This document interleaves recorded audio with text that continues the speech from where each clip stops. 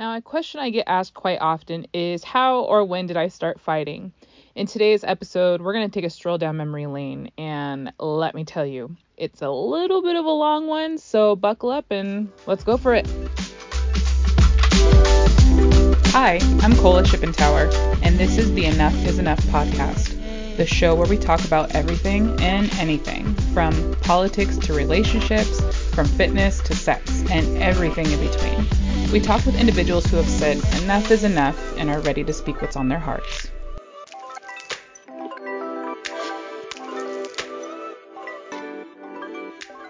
So my story with MMA starts back when I was about 19 years old.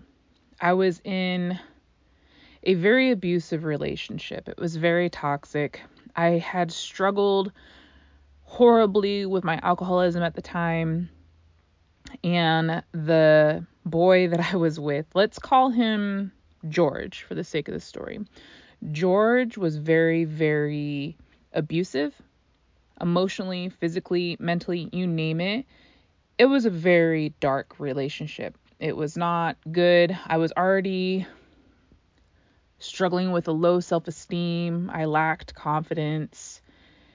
And it just was scary now that I think back on it. Now, while George and I were together, he had been living in a different state and had moved to Pendleton to be with me. And he had discovered an MMA gym that was on the edge of town. Now, he had always talked about how he already had previous MMA experience and how he was going to eventually go into that gym and probably start training. And I don't know if it was him trying to be impressive or what it was, but I was really young and I thought it was cool. But on went this horrible relationship. Now, I ended up breaking up with him. And he ended up leaving town. Imagine that. He left. But I was still pretty hurt.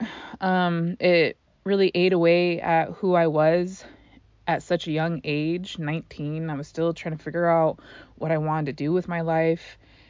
And so kind of fast forward a little bit, still struggling with my alcoholism, trying to figure out a way to get sober. I was about 20 years old.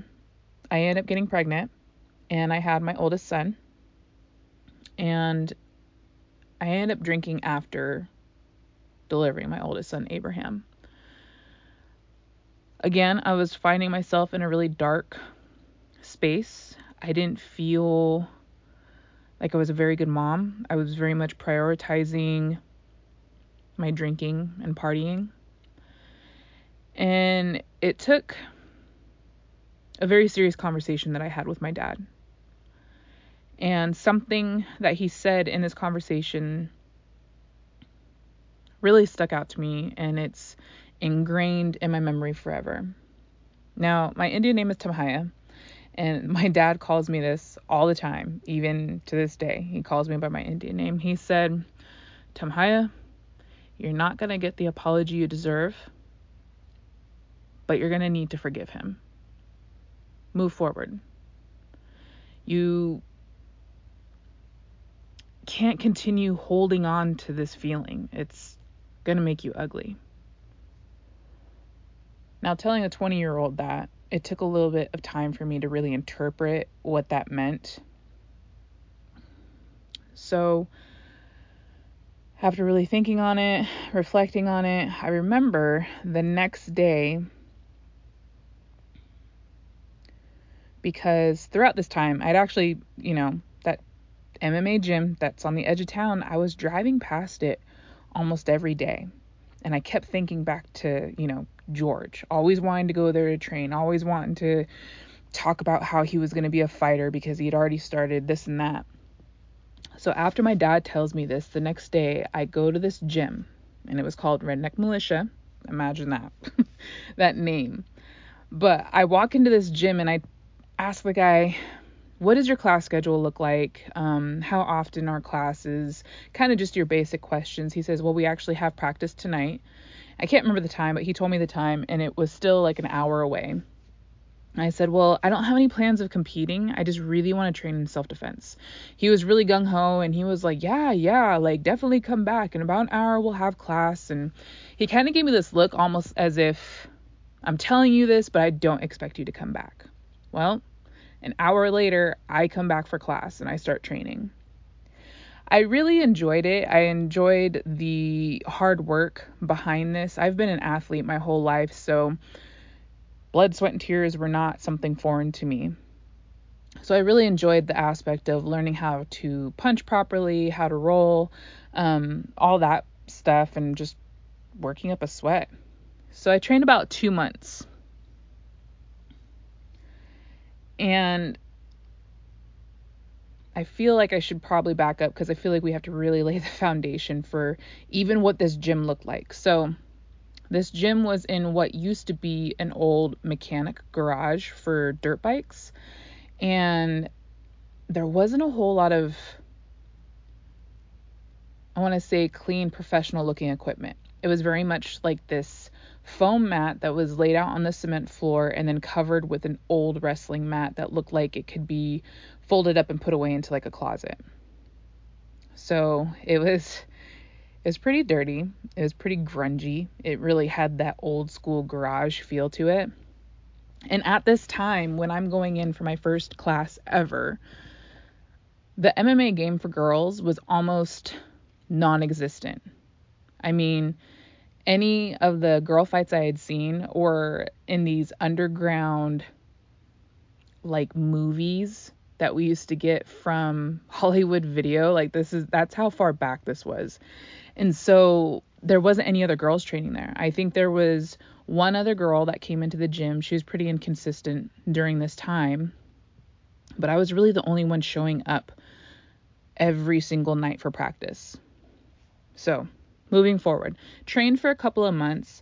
And in September, I remember because it was around the time during Roundup, my coach calls me and he says, Cola, like, we're here in Walla Walla, and this is about 45 minutes from Pendleton. He's like, we came over here for this show. We have our guys. They're all ready. They're all weighed in. And there was supposed to be a girl fight. And the girl that showed up to fight is here and ready, but her opponent backed out. So at this time, it was pretty common for girls to sign up for fights. They'd show up to the event and very quickly become overwhelmed and really intimidated by the scene, and they would walk out. It was very common. So he's telling me, this girl has a lot of experience, but she is a lot smaller than you. And with the training that we've been doing, I really feel like you can do this. And I had to remind him, I said, dude, my dad told me he really didn't want me competing. I don't really want to compete. This was only supposed to be for self-defense. I do not think that I'm ready to be going into a cage and fighting anyone. He says, listen, like, you don't have to worry. We're not going to be going to the ground at all. They agreed to only doing like a kickboxing match. It's going to be in the cage, but it's only using your hands. And we've been working with you really good. I really, really think you should do it. He was totally like trying his best to convince me. Now, when I get this phone call, I'm at home because I have my son. I'm taking care of him and just kind of doing things around the house, and my mom overhears me talking with him. I hang up with my coach. My mom comes in and she says, does he want you to fight? And I said, yeah, but I really don't want to. I already told you and dad I wouldn't be competing. I'm not going to do this. My mom said, your dad's not even home right now, Cola. Get your stuff, call him back, ask him what you need, and just go over there and do it.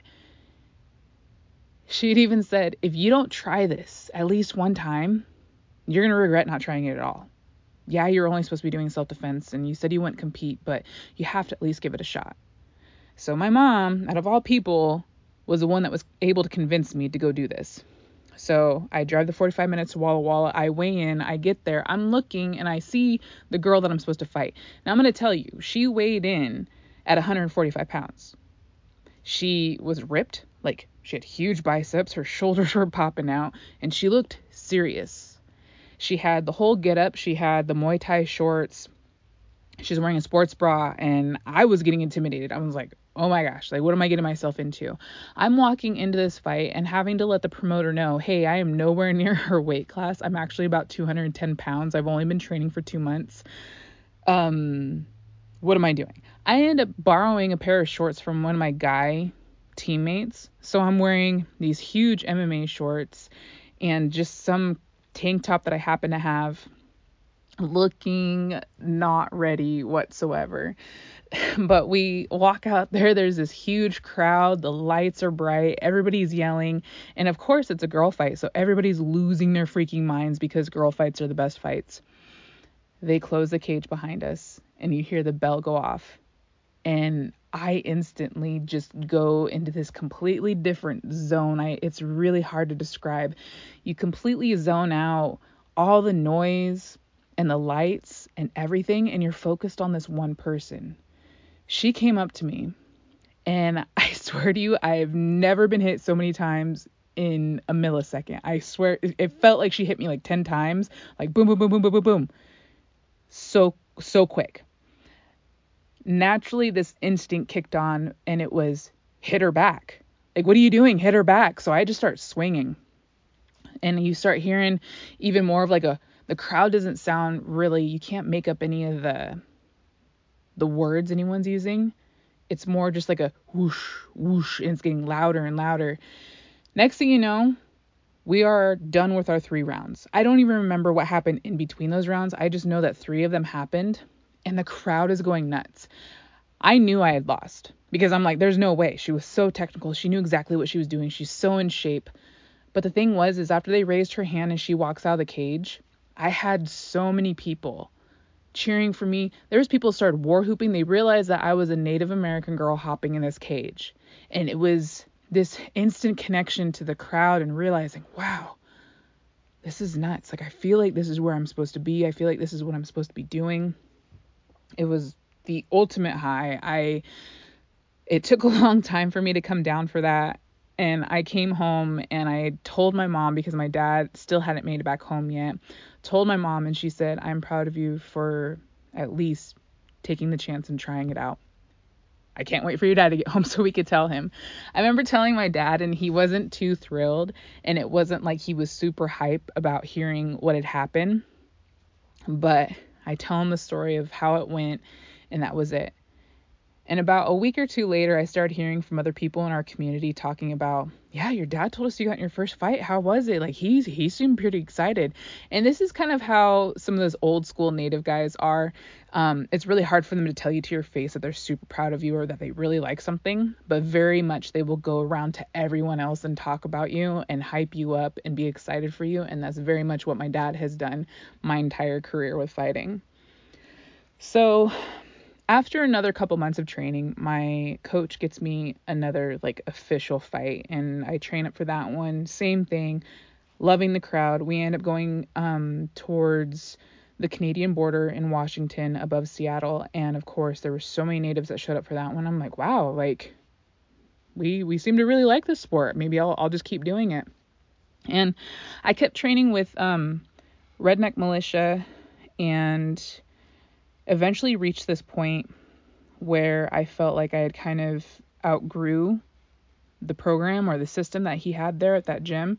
So I went on to another place, and again, this gym was a gym that my ex-boyfriend, George, had seen himself going to train. Now, the petty part of me as a 20-year-old was, I'm going to go to this gym and I'm going to train to be able to defend myself against people like him. And if he ever hears about this, he's going to realize I went to the gym that he was talking about the whole time that he was here. And so that was the petty part in my mind, was like, he's going to sit here and just be so like pissed off if he ever hears about this. Anyways, I really felt like I had outgrown that gym and decided to start kind of branching out, looking for someplace else to train. I ended up finding this gym in Pendleton on Main Street called Solid Base Jiu-Jitsu. Now, this gym was started by Jeremy Harrington, and I started training with him about September of 2012. So almost just a little under 2 years after I had started MMA. And the thing about Solid Base Jiu-Jitsu was it was very much a jiu-jitsu gym, and they wanted everyone training in a gi. I didn't know what a gi was, and I wasn't really too fond of the idea.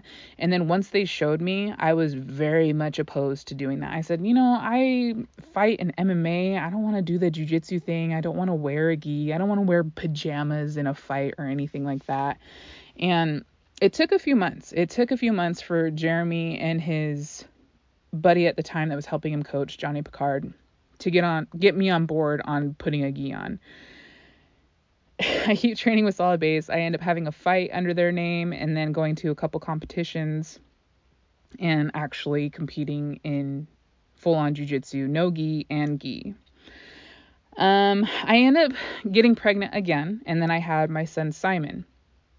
And I had to come back to training all over again and almost start like a whole clean slate. And that would be about July of 2013. And I very quickly hopped right back into fighting and competing. And I remember my first fight after that pregnancy, I had to try to cut down as much as I could to 205. And we had this fight over on the Oregon coast. And the girl was super tall. I want to say she was like 6'3". She was big. But it was really cool because I was able to fight under Solid Base again and go through a training camp, start realizing, I really want to fight. And at this time, I had started drinking again. I was working my way through that and navigating that. And I had eventually reached a point in that year with some other things that had occurred, which I think will be probably for a different episode.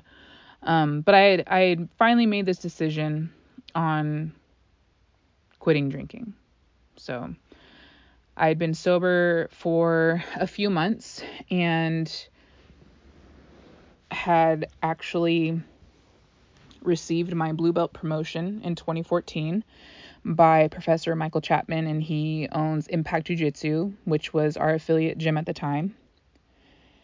And I kept training and kept trying to find fights, and we ended up landing this gig with, and it was very last minute, with King of the Cage.